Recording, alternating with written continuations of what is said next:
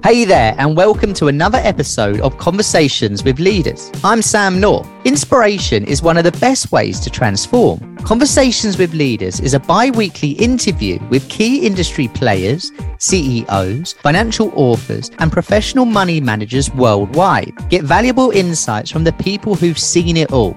Are you ready? Here we go. This podcast is for information and education purposes only and should not be taken as investment advice, a personal recommendation, or an offer of or solicitation to buy or sell any financial instruments. This material has been prepared without taking into account any particular recipient's investment objectives or financial situation and has not been prepared in accordance with the legal and regulatory requirements to promote independent research. Past performance is not an indication of future results.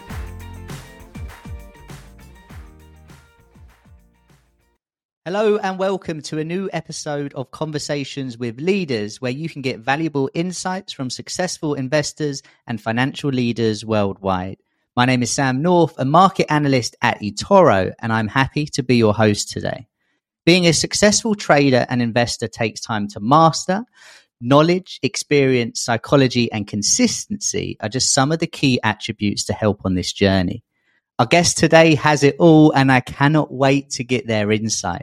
We are joined by Brent Donnelly, currently president of Spectra Markets, who has traded since the mid-90s, wrote about macro for almost 20 years, and has recently written 2 books, The Art of Currency Trading and Alpha Trader.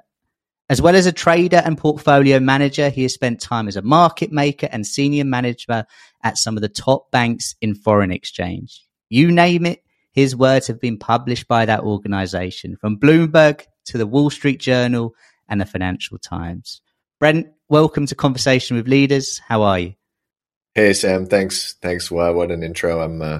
I want to meet this guy, whoever he is. Sounds interesting. Yeah, it sounds like an Oscar nomination there, doesn't it? But yeah, what a career. Quite the intro. That's one of the best intros I've ever got. Yeah, fantastic. Well, I'm looking forward to it, and I'm sure our users will as well. So we've planned to sort of go through different sections. Views on the market right now will be where we first go to. And how are you seeing things at the moment? And how do you gather information to create a bias or a view? Sure. So let me just clarify a couple of things for the viewers. So I'm a trader. Generally, my time horizon is not an investing time horizon. It's more like 1 week to 1 month. But what I write about and what I look at is much bigger picture. So my philosophy generally is if you look at all the prices in the world and you say, okay, that's the current equilibrium, that's the sum of all the known information and all the flows that have gone on, and that's kind of where we are. I think you have to have a good understanding of that before you can forecast where you're going. So even though my time horizon's shorter, what I'm trying to do is like understand the macro picture and like in FX, which is my main thing, the microstructure and the flows and everything. And then that way, when you have a really good understanding of where you are, then when new information comes in, you can react, more quickly and hopefully more intelligently than others as price kind of tries to find its new happy place. So right now it's really interesting because that people like forecasters and researchers and stuff love to throw around like uncertainty is very high. And like, yeah, dude, it's always a lot of uncertainty, uncertainty is always high. But I think what's different about this year is that the range of outcomes is much wider than normal. So like going into 2022, Fed was tightening into a bubble, and it was a question of like, what is that going to mean for asset prices? And it was kind of clear like what the narrative was. We knew what the Fed was going to do. It would all kind of been, they were going to be on autopilot for a while. And then obviously they accelerated. But going into 2022, it was kind of like somewhat clear what was going on. Now, so I try to think of the market always in probabilistic terms. So I'll never say like the market's definitely going to do this or the market's definitely going to do that. Like, I don't think that's a healthy approach. I think what you want to do is have a set of probabilities in your mind and then assess how those probabilities match what's priced in, and then, look for divergences. So sometimes you'll hear the cliche of like the market's always right or the price is always right. I mean, I absolutely disagree with that. markets are efficient most of the time, but what you're looking for is times when you disagree with the market, right? And you say the market's wrong because of this, this, and this. So right now, in the spirit of being probabilistic, what I'm trying to do is really assess where the market is between the 5 main scenarios, which I have in my mind, which is, all the way from like hard recession would be obviously the worst case, which was a much more expected part of the distribution like a month ago or 2 months ago. Yeah. And then, so like I would call that like crash landing. Then you have hard landing, and then recession light is kind of like what we experienced a bit in 2022, where like real growth is negative, but nominal growth is okay, kind of like, muddling through. And then you have soft landing. And then recently probabilities have been going more towards no landing, which is something where like at the end of this year, unemployment's still at 3.4, Fed's still hiking. And so what I'm generally doing is trying to like toggle between what is the market thinking, what's the data saying, and then what are the good trades that you can put on in response. So like particularly right now, I'm very bullish dollar yen, specifically because we're moving to a more or like a less scary economic environment, like ISM obviously and payrolls being the 2 main things. But I think in general, you saw kind of like this absolute low in December in terms of sentiment, spending, and everything all around the world. And now we're seeing a rebound from that. And when sentiment was bad, really the hard data never got that bad, other than retail sales in many countries. The hard data held in, especially obviously labor market held in very well in most countries, including Canada and the US.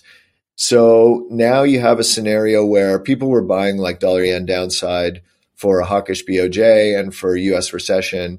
And now it looks like Amami is probably in. I trust the leaks in Japan. Obviously that could be wrong, but we'll find out in a couple of days. But then really the key is that yields are shooting way higher, right? So dollar yen 99 days out of 100 is a trade based on US yields, in my opinion, like all the way back to like 2003. That was always the best framework for dollar yen. So of course, if a very hawkish governor comes in and they rip the Band-Aid off, then dollar yen will go down because that's at the margin, bullish for the yen. But what it looks like to me is the more dovish candidate is looking more likely, just as US yields have kind of like, I wouldn't say moonshot, but US yields have gone a lot higher. So to me, dollar yen looks very low. And then you can kind of like overlay on top of that, like what has positioning been? And generally in 2023, there's been a very strong bias to be short dollars. So I feel like there's enough pain, specifically dollar yen, but all across the board, that a dollar rally is kind of like the path of least resistance now that people have established dollar shorts. And the thesis isn't playing out too well for them specifically because of what US 2-year and 10-year yields are doing. So I think the dollar does well. And then really like the data is so important. I honestly feel like, yeah, we obviously trade the Fed and it's important like on the day of, but like how many times has Powell come out dovish, everything rips, and then it just craps out 2 days later because the data is strong. So to me, like as anyone other than a day trader, I just think that the data is much, much more important than what the Fed's saying. And there's times when that's not true, right? Like if the Fed's in control of the narrative and they're going to do what they're going to do, then it does matter what the Fed's saying. But really what they're doing is they're more just reacting to the reality on the ground. So if the reality on the ground says like, whoops, inflation's bouncing and jobs market's strong, the Fed's just going to be hawkish and they'll probably be hiking 50 in June or 25 in May, 25 in June. So I feel like fading the Fed and going with the data also is more of like a good short-term strategy now. And that's not always the case. No, for sure. I mean, it's really interesting just hearing you talk about the dollar yen and how you sort of, come up with a potential strategy for that and how you could be reactionary to the other side of it, that if we do get a hawkish, BOJ governor. Just quickly on sort of currency trading, do you have a favorite pair, or is it a case of you'll trade what's the best opportunity at the moment for you? Is it, you don't set out and say, okay, euro dollar is Yeah. my trade and I just go that way. No, generally I cycle between them. I mean, I would say like in my career, I've done more dollar yen and dollar Canada, simply because I like to trade a lot of correlation, Mm-hmm. and dollar yen is the most reliable correlation. It just is almost always correlated to yields, Yeah. except, there's exceptions. And then I'm Canadian, so dollar Canada is always kind of an interest just because like I've obviously followed it my whole life. But I think one thing that I don't like when I manage traders, and they'll say like, "Oh, I'm losing money in euro dollar every day. I'm taking it off the screen." I think that's a really bad idea. Like you should be switching currencies based on whatever the regime is. So, if China's in play, then Aussie's going to be a more useful trade, whether you're going up or down. That as an example, or if EM's in play, then I'll trade a lot more dollar max. But if EM's kind of just doing, nobody cares about EM. Like 2022 was one of the rare times when people were much more into G10 than EM. Yeah. So I wouldn't really be bothering with dollar max at that time. I think you want to be trading the things that are in play. I mean, it's just like stocks, right? Like if you're day trading stocks or whatever, short-term trading stocks, you're running screens for what's moving, what has high volume. You don't want to be trading things that no one else is trading, because it's just a lot harder to make money, because they generally won't move as much. They won't be as liquid, and there's just not as much point.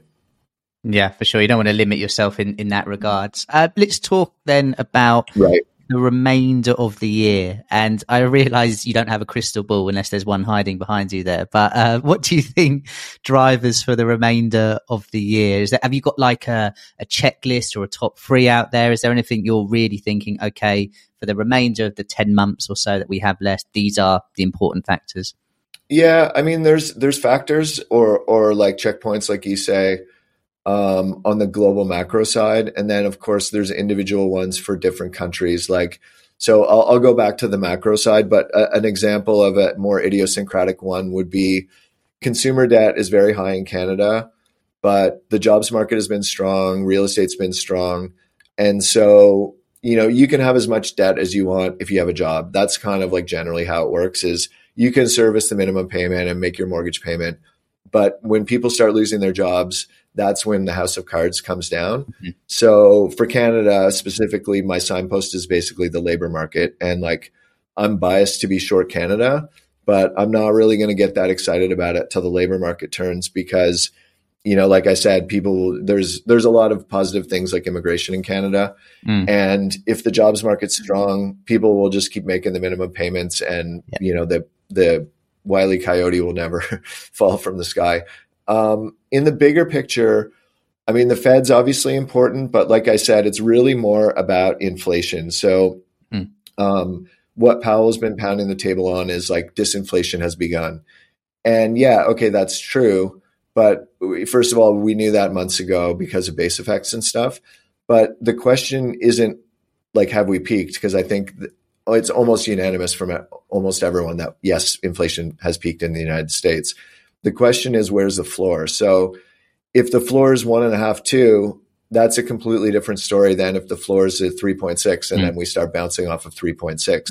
So I think inflation is really the key to the Fed. And what I'm going to be looking for is, where does it stabilize? And I mean, one thing that I think is bad that people do is they start looking at more recent data, like 3-month. People are looking at 3-month annualized CPI, and like there's enough volatility in it that doesn't mean very much to me. And if you look at January, that number is going to be like 0.5 or something. So I think you have to really make some assessment over like the next 3 to 6 months. Is inflation bottoming, or is it going to just keep on going to 2%? Because like the tips market and all that is pricing basically back to target of 2% by the end of this year, or somewhere around there. So if that doesn't happen, that's like a huge story. And then the other story that I think is, so US inflation is number 1, and number 2 is China reopening, I think, because you have all the pieces in place there for like a reflationary, good news, good for global growth, good for commodities, all that.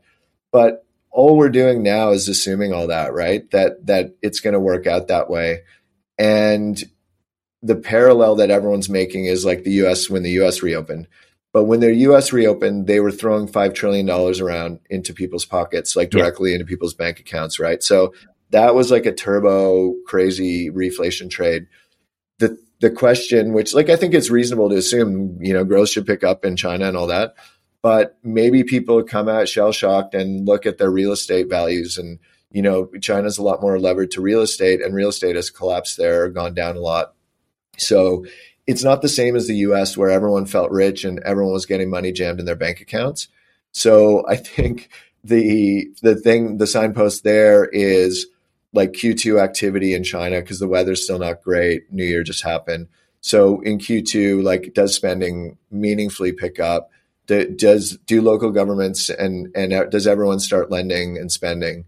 Because I think it's still up for grabs whether that happens or not. And if it doesn't, then that's going to be bad. And then I guess the other question that's like just something that you can't really figure out other than just by watching equities is like, how long can equities survive higher rates? Because there's two components to equity and like the relationship between equities and rates. One is that interest rate volatility on the top side is always bad for equities. Like, it's just scary and you don't know where it's going to stop.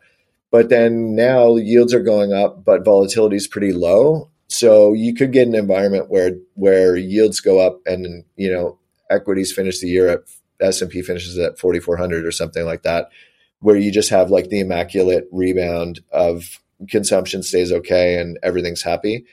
I mean, I'm skeptical of that, but it's possible. And so the ability of equities and earnings to withstand higher rates, I guess, is really the question, because the legs are, long and variable, as they say. So at what point do you get companies that unable to refinance and all that? And right now, credit spreads are at the tights, right? So you can't just stay bearish stocks all the time. There's always going to be a reason to be bearish stocks in, every day of every year, there's always a reason. So I think I want to be careful with that this year, because I'm biased to stocks going down, but I think there's plenty of scenarios where like we skate through. And I think a good analog for that would be like 2006, where you had the yield curve inverted, housing looked sketchy. I mean, a lot of things looked really bad in 2006, but we kind of skated through for another almost 2 years, right? And so being short from 2006 to 2008, I mean, it cost people their jobs, because, you can't be bearish for that long and be wrong for that long unless it's your own money, so I think that's the third thing that I'm watching is just, can equities remain resilient in the face of stronger growth? So like, for example, yesterday we had yields up, equities up, and that's an interesting day, but I mean, it's only one day. Yeah. It'd be a very interesting time on Twitter, I think, if the S&P 500 got anywhere near that all-time high again this year. Yeah, actually, you make a good point there, like implicitly, that you got to be careful what you read and what the biases are of what you read. Like negativity bias is a thing in all media, but on Twitter, people now understand, like, the algorithm rewards you if you're bearish, and it rewards you if you talk extreme targets and all that kind of stuff.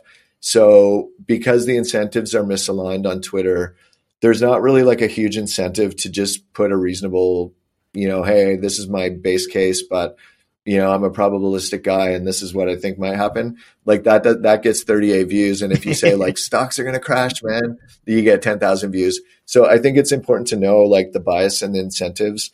Same thing when you're reading strategists, right? Like if you're reading someone that's been bearish for 10 years and like they are always bearish, then that's probably not a very useful analysis to read, even though it's fun to read. There's probably a lot of confirmation bias in that person, and you're probably not going to get too much value out of it.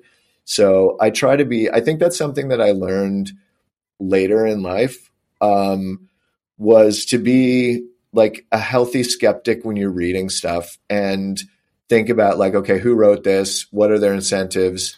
And like, sometimes people are just intentionally promoting things that they probably don't even really believe just because they know that's going to get clicks. Whether it's Bloomberg or Twitter or whatever, I think it's important to kind of filter for, okay, is this person always negative? Is this person like being outrageous on purpose? That kind of thing. So I try to do that and then narrow down to like, okay, these are strategists that I know are somewhat flexible. They have their worldview, but they're willing to incorporate new information. And then one by one, you weed out the ones that aren't like that. And then you have a good core of people to read. No, for sure. It completely makes sense. I think there was a tweet yesterday from Michael Burry, wasn't there, saying this time it's different. And the week before that, he said one word, which is sell. And you kind of get the impression where he's coming from each time. And that's one end of the spectrum. And then on the other, I think Jim Cramer was like, this is a reminder, it's a bull market. Yeah, exactly. Right. And we tend to make heroes out of these people that have correctly predicted like one event.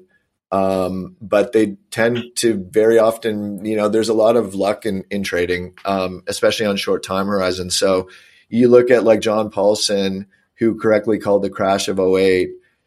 He probably made $2 billion from like, he took his 1 billion to 3 billion.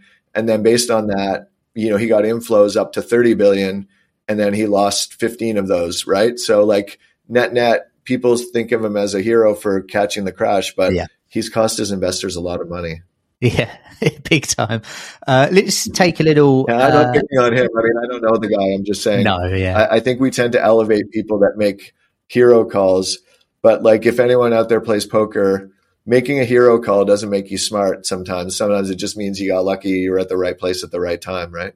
Yeah, for sure. Let's take a little step down to the sort of psychology, risk management part of trading and investing. Sure. A lot of people will know that trading psychology is important, but probably don't really know what it is. So for you, what would you say it is and why is it important and how do you think people can actually improve it to improve their results with it? Right. Yeah. So it's such a broad field and I have always found it very interesting.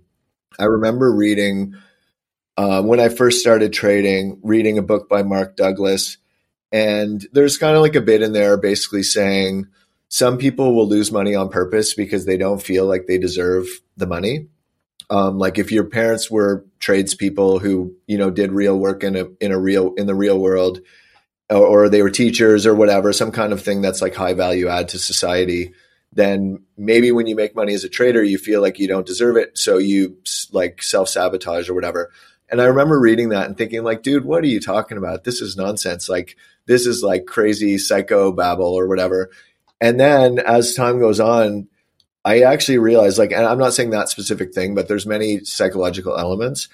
I believe much more in the psychological elements of, trading because you're bored and then you just are sitting there, there's no good trades and you start trading because you're bored. And then it can become borderline like a gambling type situation, especially if you have a small account and you're trying to make returns that are not realistic relative to the size of your account. So anyways, to answer your question, so I was just trying to give that background because I kind of felt like it was seemed a bit self-helpy, some of this trading psychology when I started. And now I'm a big believer in it just because I've seen and I experienced, and I mean, I've made almost all the mistakes. Like if you read my books, the reason I know what I'm talking about is because like I made all the mistakes and learned from them. Hopefully, I learned from some of them, and I'm still learning from others. But what it really comes down to, like if you want to distill everything into one simple package, is that in order to succeed as a trader, and I would say as an investor too, although I think as an investor, it's psychology is less important.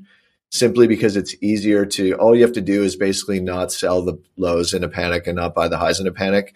And the positive drift of equities and assets have yield. And so there's a positive drift to being an investor. You're going to make money just if you just sit there and do nothing.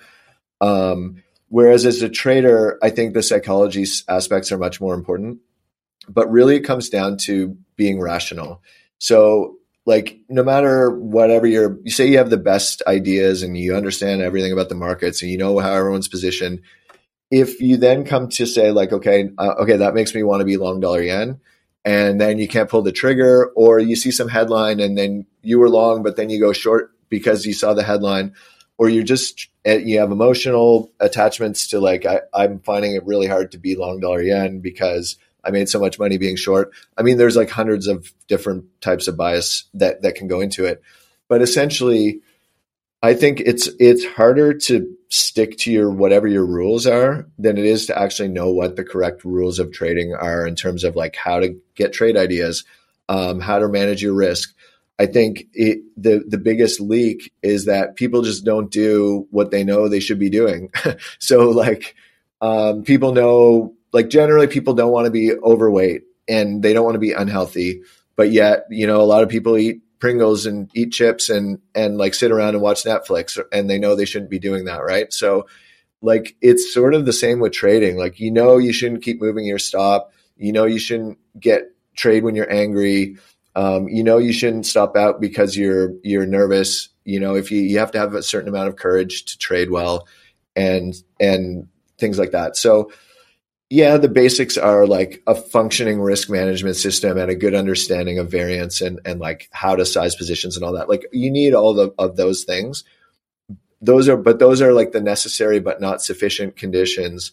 And without good psychology and discipline, like discipline's a big part of it, then it really doesn't matter. Any of the other stuff doesn't matter, because you're just going to end up pushing buttons when you shouldn't be pushing buttons and getting out at the wrong times and all that.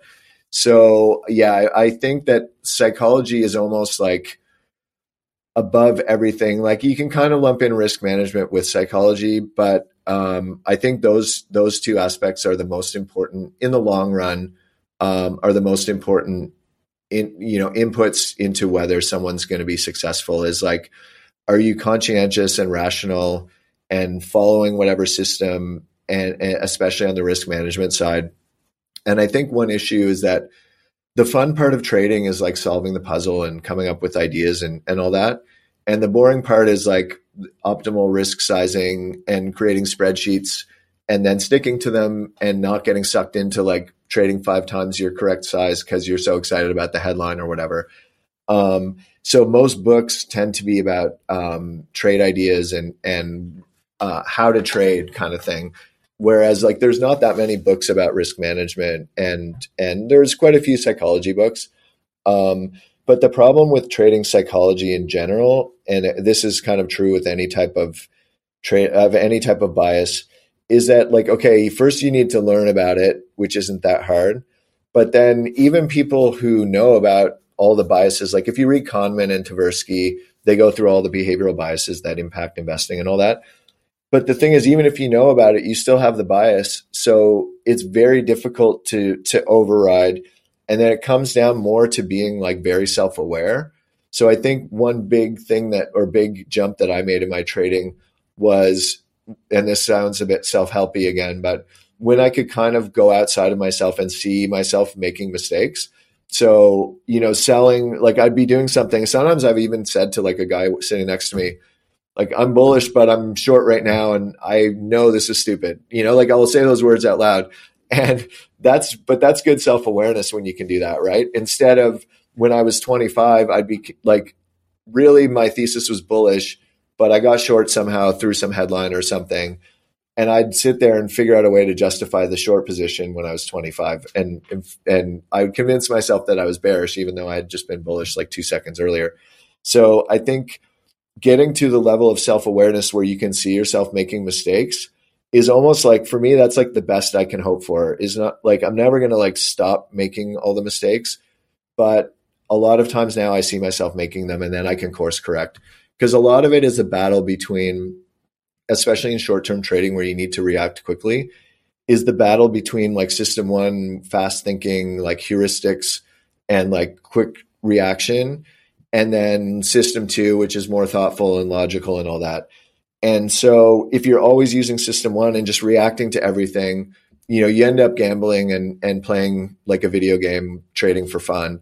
But if you don't use any system one, you're just sitting there all day waiting for the perfect trade and you never actually do anything. So what I tend to do is more like let my lizard brain stuff go. And if I kind of have a feeling something's breaking out and there's news and I think it's big news, then I'll do the trade. but then do a logic check once I'm in the trade with where I kind of chill out and write some pros and cons and say, okay, like, does this actually make sense? So those are the two steps, but then you still have to be able to, like, you bought them at 40, now it's 37, 38, and you're like, this is a stupid trade. People tend to anchor on wherever they got in. So then instead of saying this is a stupid trade, I'm going to sell at 37, they say, when it gets back to 40, I'll sell. And then when it gets to 40, they're like, maybe I can make 1 pip profit. I'll sell it at 41. So that's the kind of like irrational stuff that goes on where people value positions that they have on, even if it makes no sense to stay with the position, as an example. Yeah, it's really interesting, actually. When I started trading, which would have been about 10 years ago, I started trading futures, which is kind of a baptism of fire when I was trading the S&P and oil and the DAX actually for a little bit too. You find out, like you were saying, sort of that self-awareness side, you find out so much about yourself. And I found out very quickly that I was awful at trading fast-paced markets. So now I'm more of a swing trader, very systematic approach, and that's what suits me. But if someone said, look, Sam, you're going to have to go trade non-farm payrolls or the Fed meeting, I could guarantee I'd lose money. But, when it comes to... See, that's a really good point, I think. Sorry, can I interrupt for 1 second? Yes, I think that's a good point for the viewers to take in, is that when you're new, if you work at a bank or a fund, you tend to like listen to what the people are doing, and then you kind of want to emulate that. Or if you're reading books, you kind of like think, oh, this person's an expert. I'll do that. But what you should really be doing is starting with the baseline of like, who am I and what's my personality? And then taking bits and pieces from people that you learn from and incorporating them, instead of trying to do what someone else is doing, like you're saying, because you'll never succeed doing that. If you're a very slow kind of like personality, slow energy, very thoughtful, intellectual, you shouldn't be day trading, non-farm payrolls, like you said.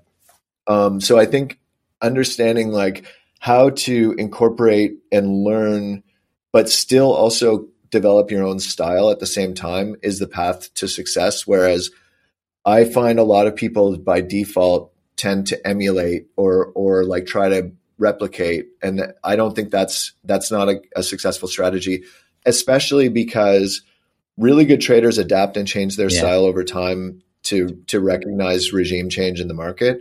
So even if you're emulating like the best trader in the world, that person 6 months from now might be trading mean reversion because even though they were trading trend when you started copying them, they've realized that like, okay, economic volatility is collapsing. I'm going to start trading mean reversion or whatever. So it's much better to develop your own style while like respecting people who are good and taking bits and pieces, but never trying to emulate them. Yeah, no, completely agree. Quick one. What's more important, learning to win or learning to lose as a trader? Yeah, that's such a random question because I think it's actually the for me anyways, I think that, again, this is probably personality based, but for me, it's more learning how to win, because I felt like throughout my whole career, when I'm down, I always trade well. So for me, like the essence of my trading style is tight aggressive, which again is like a poker thing, but it basically means when you have a good hand, you just be really aggressive and have the courage to bet big. And when you have bad hands, fold. And when I'm trading well, that's what I'm doing. I'm just sitting here flat all the time. And then something really good comes along and I do it. And a day and a half later, I'm out. And then I'm sitting there waiting for the next thing. And when I'm trading badly, it's like playing 3-7 offsuit. You're just like, oh, there's a chart break. I'll buy some euros. And then, as soon as it goes down, you don't believe in the trade because it was a lame hypothesis. So then as soon as it goes down, you sell, and then it goes back up and you're like, oh, it's back above the trend line. So like that kind of thing is bad trading for me. So for me, when I'm down, I trade tighter and I trade better. And then because I have like a bit of a gambling, I like gambling and I like stimulation and all that kind of stuff. Like that's my bias. So my bias is to overtrade. So then when I'm up a lot, that usually my blowups have come from like a very high water, usually from high water is when I have a really bad run. Because like say you're working at a bank and your budget was $10 million and you're up 17 million, and then you're feeling overconfident and you kind of have some money to burn. Like that's the house money effect in casinos, where people who have a lot of black chips in their pocket gamble really stupid. And people who have like barely any chips gamble a lot tighter. And there's a lot of experimental evidence that shows that. So I actually have conditional formatting in my P&L spreadsheet where like I know kind of like what a good run rate is. And then if I'm way above that, it's my spreadsheet starts turning pink and then red. And so I reduce risk as I'm over, only when I'm like, it's kind of a continuum. So like if I'm doing well, I take more risk because I feel like that's how you can get really exponential upside, is like once you have gains, you're strong and you have kind of like, you're in the strongest trading position. But then there's a point where that hits diminishing and then negative returns where you're overconfident and you're just like making it rain in the club because you got so much P&L. And then you usually get back a big chunk and then you're like, oh, I wish I hadn't done that. And then you go back to tight aggressive and trade well again. And I mean, even my boss one time said to me, I had a huge loss one time at a bank. And he's like, the only time you ever learn is when you lose. You know, when you win, you think you're a god of trading and you've done everything correctly.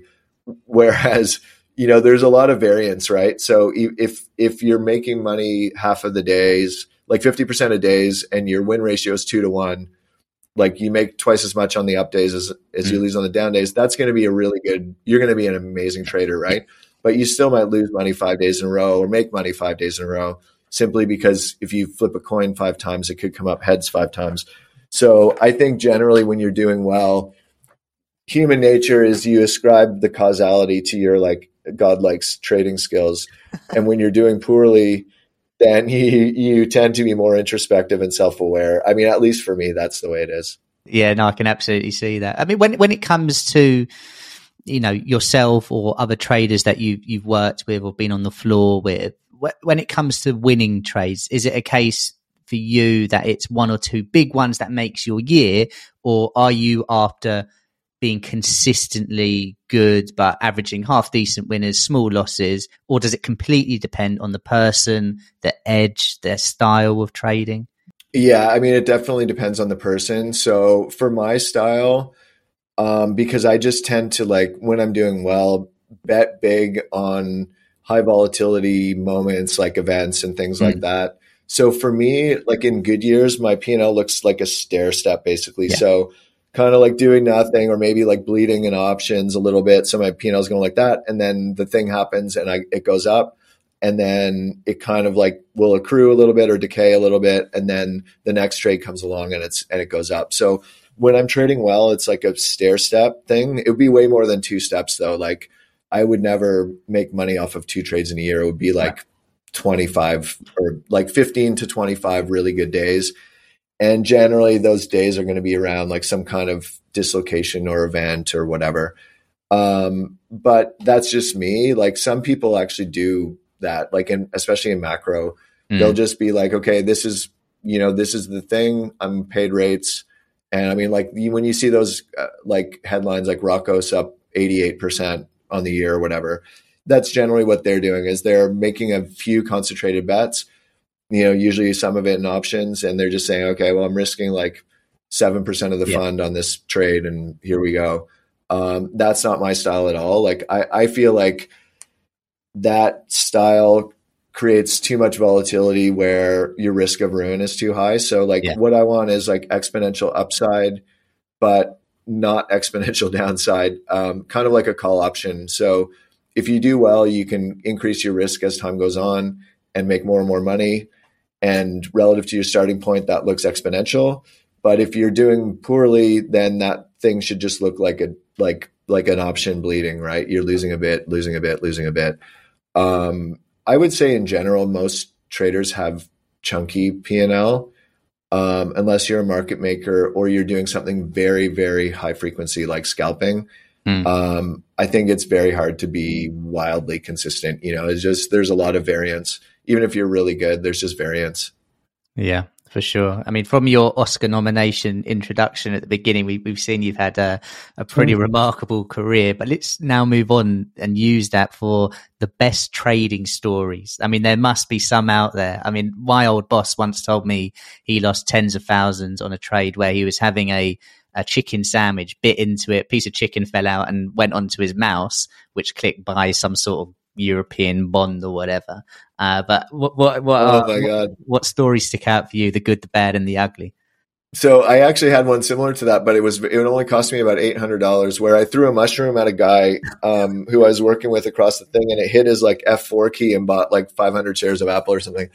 I mean, the most fun story that I ever had was I started on Wall Street, and then when I started, it was very flow driven. So I found it kind of like lacking a little bit in intellectual stimulation wise. You're just executing other people's trades. So I didn't love it. So I left and I went to day trade the NASDAQ bubble. And there was a day when JDS Uniphase was being added to the S&P 500. And so like, I'm sure a lot of people on this know what level 2 looks like, but the bids and the offers are going like this. And by definition, the bid is always lower than the offer, right? Like you can't, otherwise there'd be an arbitrage. Yeah. So like if it's bid at 100, the closest offer would be $100.01. But going into this S&P rebalancing, something went weird, and basically Instinet and I can't remember the other one. I think it was Island. Instinet and Island couldn't match each other for some reason. So Instinet was 149 bid and Island was 148 offered, but it was at like 3. So these things were only running till 4:00 because that's when the rebalance was marked. So it was like 3:58 and 50 seconds or something. And I noticed it and I'm like, oh, that's weird.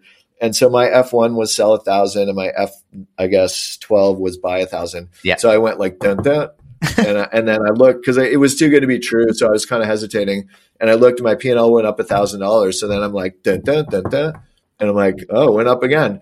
And then I looked at the thing and it was like 359.12. And I just screamed arbitrage. And I just started going like this.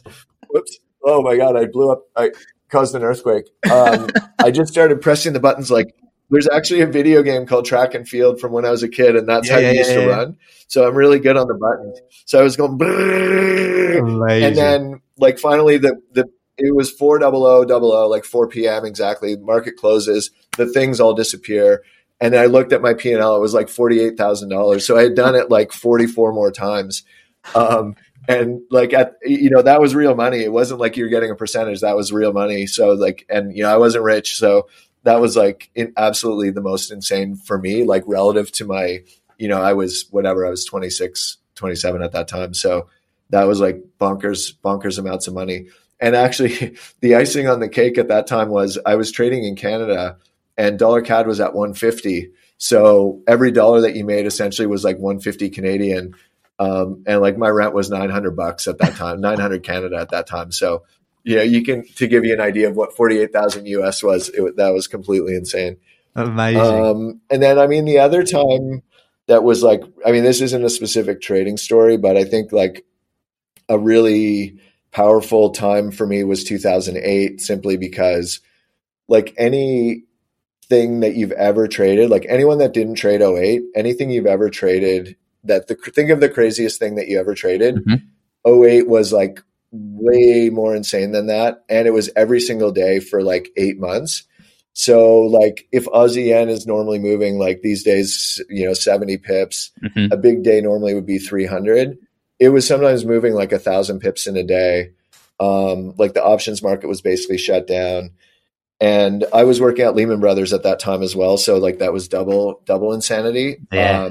So I actually have really good memories of that time, because essentially what happened was like 80% of people were just like, this is insane. This is way too dangerous and risky. And like, I'm just going to like hide under the desk. And then 20% of people, which included me, was like, this is the opportunity of a lifetime to see what kind of trader and how much money I can make, kind of thing. So, and because there was like opportunities every day, if you lost money one day, you could make twice as much the next day. So that was like an incredible period of trading. And in a way I kind of learned from my experience in like 99, 2000, that like when there's a massive regime change, you gotta recognize it and totally change how you trade. Yeah. Because like 99, 2000 would be like 2021. It was like free money. If you knew what you were doing, there's headlines, you just traded it. And, you know, we almost made money every single day in 99 and 2000. But then in 01, decimalization came in and the market changed dramatically in many ways. And I didn't adapt. So then what ended up happening was like every day I was just losing $1,000, losing $2,000, because everything that I had done in 99 and 2000 pretty much instantly stopped working. As I'm sure many of your viewers experienced, like 2020, 2021, you could buy Zoom calls through earnings and make 10x your money and all that. And obviously that didn't keep happening. So a big lesson, which like I didn't learn until I eventually closed my account and went and got a real job trading again at a bank, was that like when there's a significant regime change, you have to completely rethink what you're doing. And so like in 08, I kind of could smell like, holy crap, this is totally different. And then I adjusted my position sizes and I kind of started like really monetizing every single day. Yeah. Whereas a lot of people like say they had their standard position size, they're still trading that. So they're just getting stopped out on every single move. Cause like, you know, vol was 8 and now it's 50. You can't trade the same position sizes. And so, but because of my experience in 99, 2000 of not recognizing the regime and losing most of my money, I was like, okay, this is like the same thing again. Now, like the regime has changed. And actually 2021, I was able to recognize it too. Like the game has changed. And so you got to just trade completely differently. So I guess that would be like a useful takeaway from all my experience is adapting to the regime is what's going to get you to be a good trader for like, not just for 2 years, but for 10, 15, 20 years.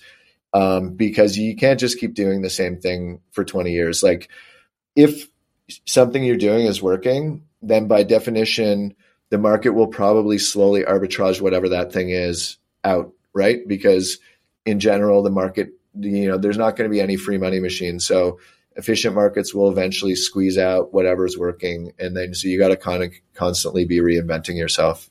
Yeah. And to have that sort of high performance as a trader, you got to be consistent. There's no point being a good trader for 2 years. Like you're saying, if you're doing it as a career, you've got to have that consistency. Have you ever, when was all, I suppose, have you ever been shocked? The answer would be yes. But when was the last time you were shocked by something in the market? Or is it a case now that nothing can shock you? No, things still shock me. Not very often, though, actually. I will say, like, I remember one time during COVID, I worked at a bank at that time as a market maker. And I remember turning to the guy next to me and saying to him, like, dude, I'm actually scared right now. Like, because I had such a big position and the market was moving so much. And I was like, I haven't really been scared in a long time, because you know, when you start, it's scary all the time, and you know, your threshold to be scared goes up. But the most surprising thing really is because COVID kind of came slowly at first, so you kind of had a chance to like adjust and realize, okay, this is like a crazy thing.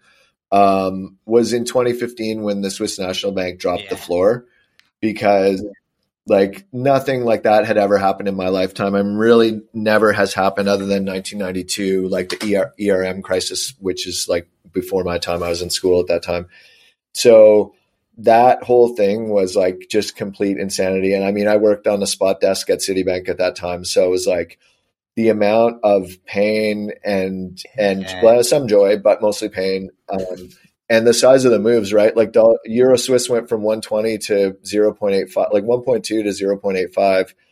And like we were doing so many trades that like you barely knew your position, and things are gapping like 6% at a time. So you're looking at your P&L and it's just going click, click, click, click, like up 6 million, down 1 million. Like, so I would say that was the last like real time. And especially thankfully, like I just assumed that the floor would hold. Like the central bank a week earlier had been saying like, we're committed to selling unlimited Swiss francs to hold the floor or whatever.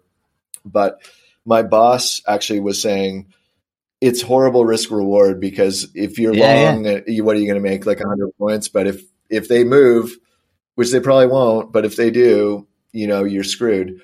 And I actually was like, I don't know, they're not going to move. It's a central bank. but I never took the position because I knew my boss Yeah. would never forgive me if they did move the floor. And so I'm thankful that he had the foresight to know, like, even if it's a 0.00001% chance, it's just not worth it. And like, generally that's kind of my philosophy on risk of ruin is like, if you can't quantify your risk, just don't do the trade. Like if you're going to be short Tesla through earnings, if you have some kind of way of back testing and okay, like very worst case scenario, it could go here and like I'm going to double that and I still won't be dead if that happens. Okay, sure. Like you can't always be scared of every event either. But I would say like anything that involves possible risk of ruin, like selling dollar Hong Kong at the peg, or like sometimes the IPO stabilization bid is there and then it's gone and the thing disappears or whatever, like those kind of nonlinear things. I'm just not a fan. Like selling options with unlimited downside, is a good way the famous people blow up.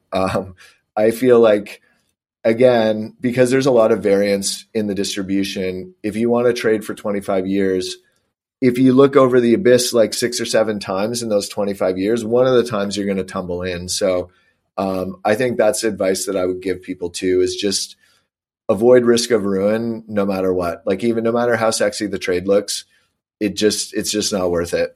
Yeah. I mean, I remember that January 15th, 2015, I actually, at the time I was going out with a girl and we broke up, or she broke up with me on January the 14th. So obviously I went out and had a big night out and all my mates, took me out on the town, and then I woke up late and me and my brother were trading at the time and he goes, Sam, come here. It's all gone crazy.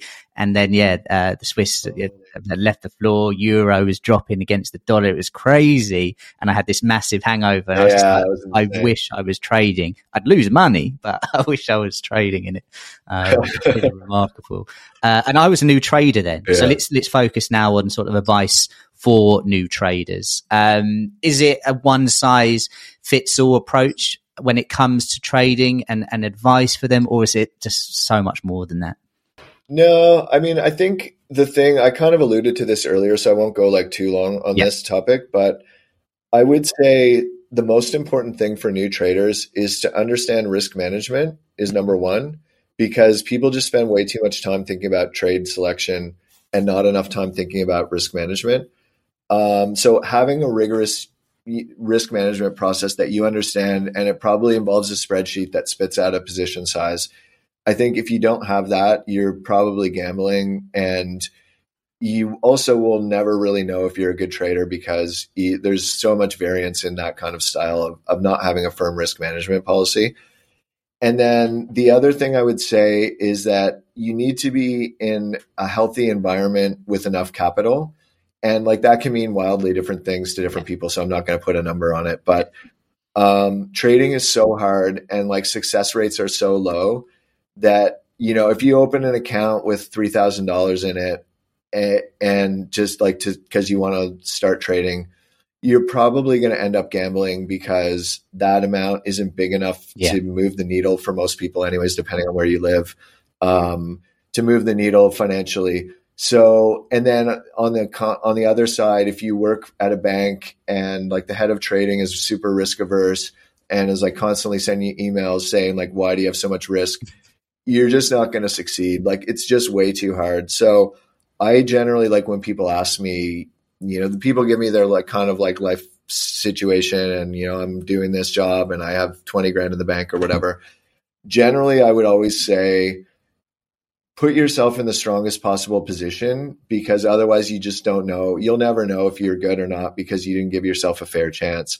So, and the fundamental thing you need is a healthy risk-taking environment with some runway. Same thing if you go to a hedge fund. If you have 6 months to prove that you're good, that's not going to work out because there's just too much path dependence and randomness around that. So I think being in a position where you have enough capital, and you have support either from like if you're retail, you have support from your wife or your family or whatever, or if it's institutional, then you have support from management.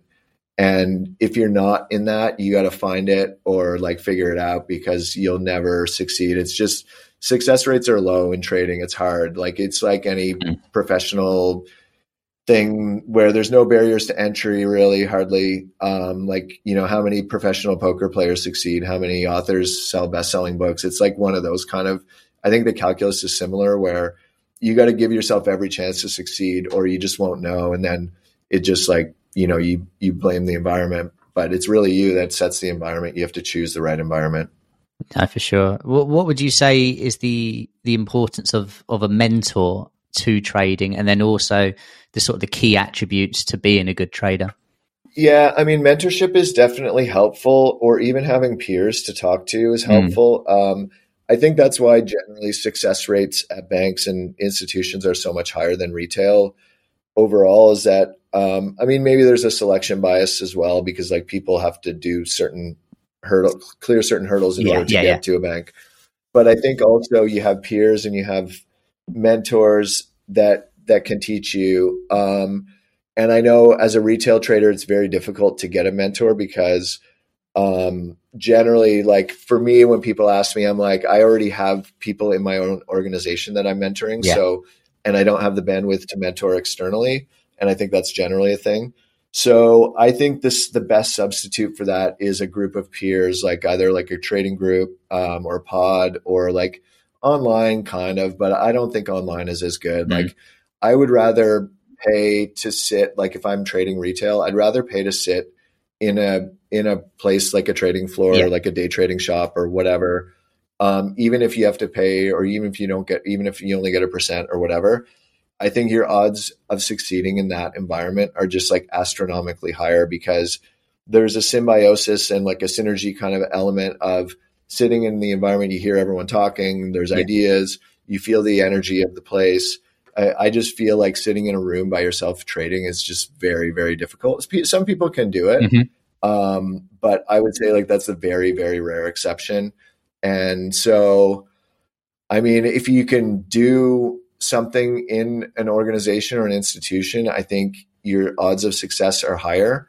And like, if you want to trade on your own, if you're really hell bent on that, then find peers somehow who you can like have even a Zoom open with or whatever, where you have some kind of communication, because I think it's very difficult to just start trading retail and succeed right away. There's too many things to learn. Yeah, I mean, when I used to trade on a floor at a prop shop in London, there'd be people from all over. Some that would trade spreads, some that would trade specifically stocks, others, you know, Euro USD on the futures, and that was the only market that they traded. But it's good to bounce ideas off each other and be there and talk market. I think when you are doing it solely on your own at home, it's lonely, and you know that's when you can get into a bit of a hole. Let's now to your point, actually, like. Sorry to interrupt. To your point, I think a lot of stuff happens by osmosis. So like I worked at a hedge fund for a few years, and the guy that sat next to me traded I had never traded oil in my life. He traded oil, and he traded a lot of like calendar spreads and like esoteric stuff around oil. But then I trade a lot of Canadian dollar, and CAD is actually pretty tightly correlated to oil. So as I started understanding like, oh, the NYMEX close is when like 50% of the volume goes through. So like when oil shoots up at 130 or shoots up like $1.50 at 230, maybe that's less meaningful because it's just like an order on the close. So you start learning about that kind of stuff. And then that made me a better trader of the Canadian dollar. So I think you pick up a lot of stuff by osmosis, even if the people are trading totally different stuff. Yeah, 100%. It's quite funny. On our trading floor, there was this trader who would get very, very excited when T-notes or the Bund would be like on a new high, and he'd be like, Bund new high. And people, newer traders would jump in. They get so excited. And then I came back from doing a teaching session, and I saw a piece of paper just like this, and it said, do not listen to, and then it was this person's name, because they were like, whenever they did, they'd always buy the top or sell the bottom. And it turned out one of their best ever trades. Sorry, go ahead. No, I was going to say, it turned out one of this person's best ever trades is when they actually faded the other person, because they realized when he gets really excited, that's the top, the move's done. So there's a whole thing in my book about that called the cheer hedge. So when I worked at a bank, when I was first a manager, I had like quite a few young traders working for me. And so we started noticing, the guy that sat next to me and I started noticing whenever people would like say they were long dollars and they'd be like, America, yeah, after like a data point or whatever, I would we started noticing like, it doesn't work very well when people do that. It tends to be a bad karma. So then what I started doing was actually when someone did that, I'd put the opposite position in my book, in the management book. And we called it the cheer hedge. So like I was hedging the fact that the guy cheered. And the cheer hedge literally made money every single time. So I have a whole thing in my book about that. And there's a reason, right? It's like that's a euphoric point in the market where pretty much anyone that has a position is feeling invincible and overconfident. And then when you're overconfident, you get punched in the mouth, right? Like that's how markets work. So it's an interesting observation because 100% that fits my experience. Yeah, well, let's just talk about the books then, just to wrap up today as well, and we'll talk about Spectra too. So obviously that's an example where a lot of people will be able to take benefit from the book, realizing that. And I think people that use Twitter will also know when we're near a top, historically, when people get really, really excited. But what can people, first of all, who's the book aimed at, and how could, say, a retail investor or trader, take bits from that? Sure. So my first book was called The Art of Currency Trading. And the point of that book was essentially the issue that I had when I was learning was you have in FX, you have a lot of like international finance books, which are very theoretical and not very useful, like talking about trade balance and stuff like that. And that was one end of the spectrum. And then the other end of the spectrum is like super charty things about breakout trading, which often were basically just bullshit, in my opinion. I don't know if I can say that on here. You can, yes, absolutely. I just said it. Okay. And generally written by people with no market experience. And often those people were writing books about like, selling sneakers on eBay and stuff like that. So there was kind of two extremes. And so what I wanted to do was write a book for practitioners who actually trade FX every day. And I wanted to write something that like covers the basics so that people that are new will understand like what's the FX market, how does it work and all that.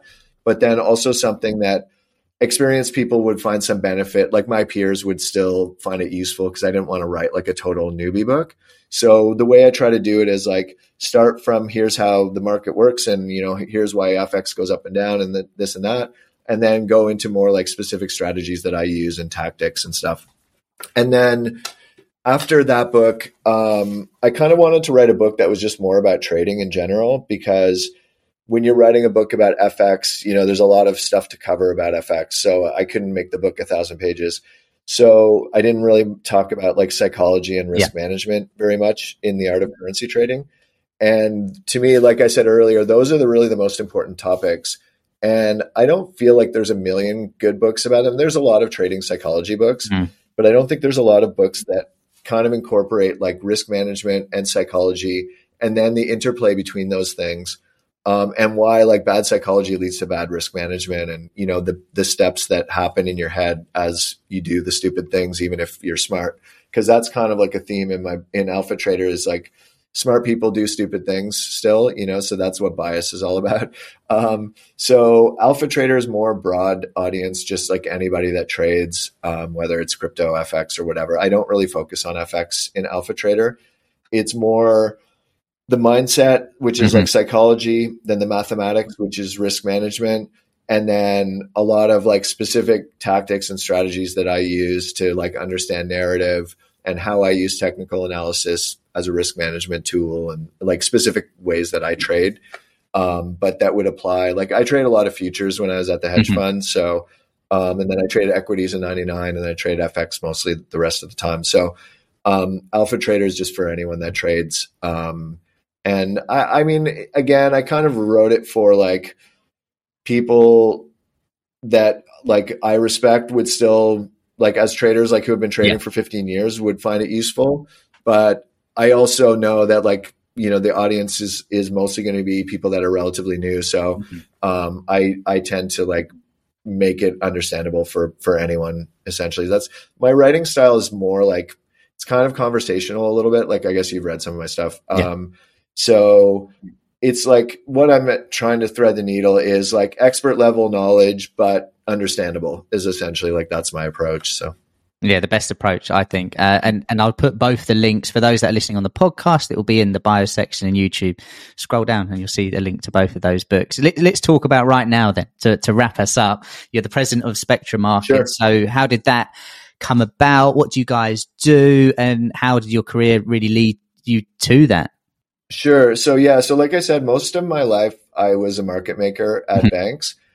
But what happened over the years? So like you think I started in 1995. In 1995, all trading was basically flow. Nobody really took any directional risk. You were keeping track of your position on a piece of paper and then inputting the trades in the computer after. Like that's how it kind of worked. And now most market making is automated. So like any trade under 20 million usually will go to like an automated hedging machine at a bank. And so there's very few human trading jobs left in FX. And the remaining humans, which I was one of them, tended to be people that had views on the markets and that could communicate with clients and help them with large execution when a client wanted to do like $1 billion yen or whatever, and then give them advice on direction and that kind of thing. And so that evolution of the role started meaning that I was doing more and more communication and like writing a daily piece and talking to clients. And so my value to the bank became more and more as like almost like a quasi sales thing where I was talking to clients more than I was like, I just had my positions and half the time I was off the desk talking to clients. And so growing up, I always had the tension between like the math and the creativity. In fact, in that time in 1999, 2000, I also wrote a cartoon that was on TV in Canada. So I've always been interested in like writing and trading at the same time. So as I've gotten older and then like the market making function becomes less enjoyable as you get older, like it's just more like a rote mechanical aspect. So I was losing interest in market making. And more my like passion for writing has increased over the years. It's always been there, but like I enjoy it and I have a bigger following. So I feel like there's more value in it. So Spectra, what Spectra FX Solutions is the original company. And what they do is they talk to hedge funds and banks and give them ideas and trade mostly FX options. So we're like an agent for trading FX spot and FX options. So I talk to like all the hedge funds in the world and all the banks and give them ideas and they trade with me and happy days. But then there's a separate company that they created when I came here called Spectra Markets, which is more just like a venue for me to create content and talk about what I'm doing. So I write about like trading and macro, global macro and FX. So I write a daily, which is called AMFX, which I've been writing since like 2004. So I sell subscriptions to that on spectramarkets.com. And so it's kind of like this synergistic thing where like when I write, I send out my ideas, I get feedback, and then I think that makes my writing better. And it also makes my trading better because like say I'm going short euros and I like hadn't looked at BTPs today and someone's like, dude, BTPs are down 3 points.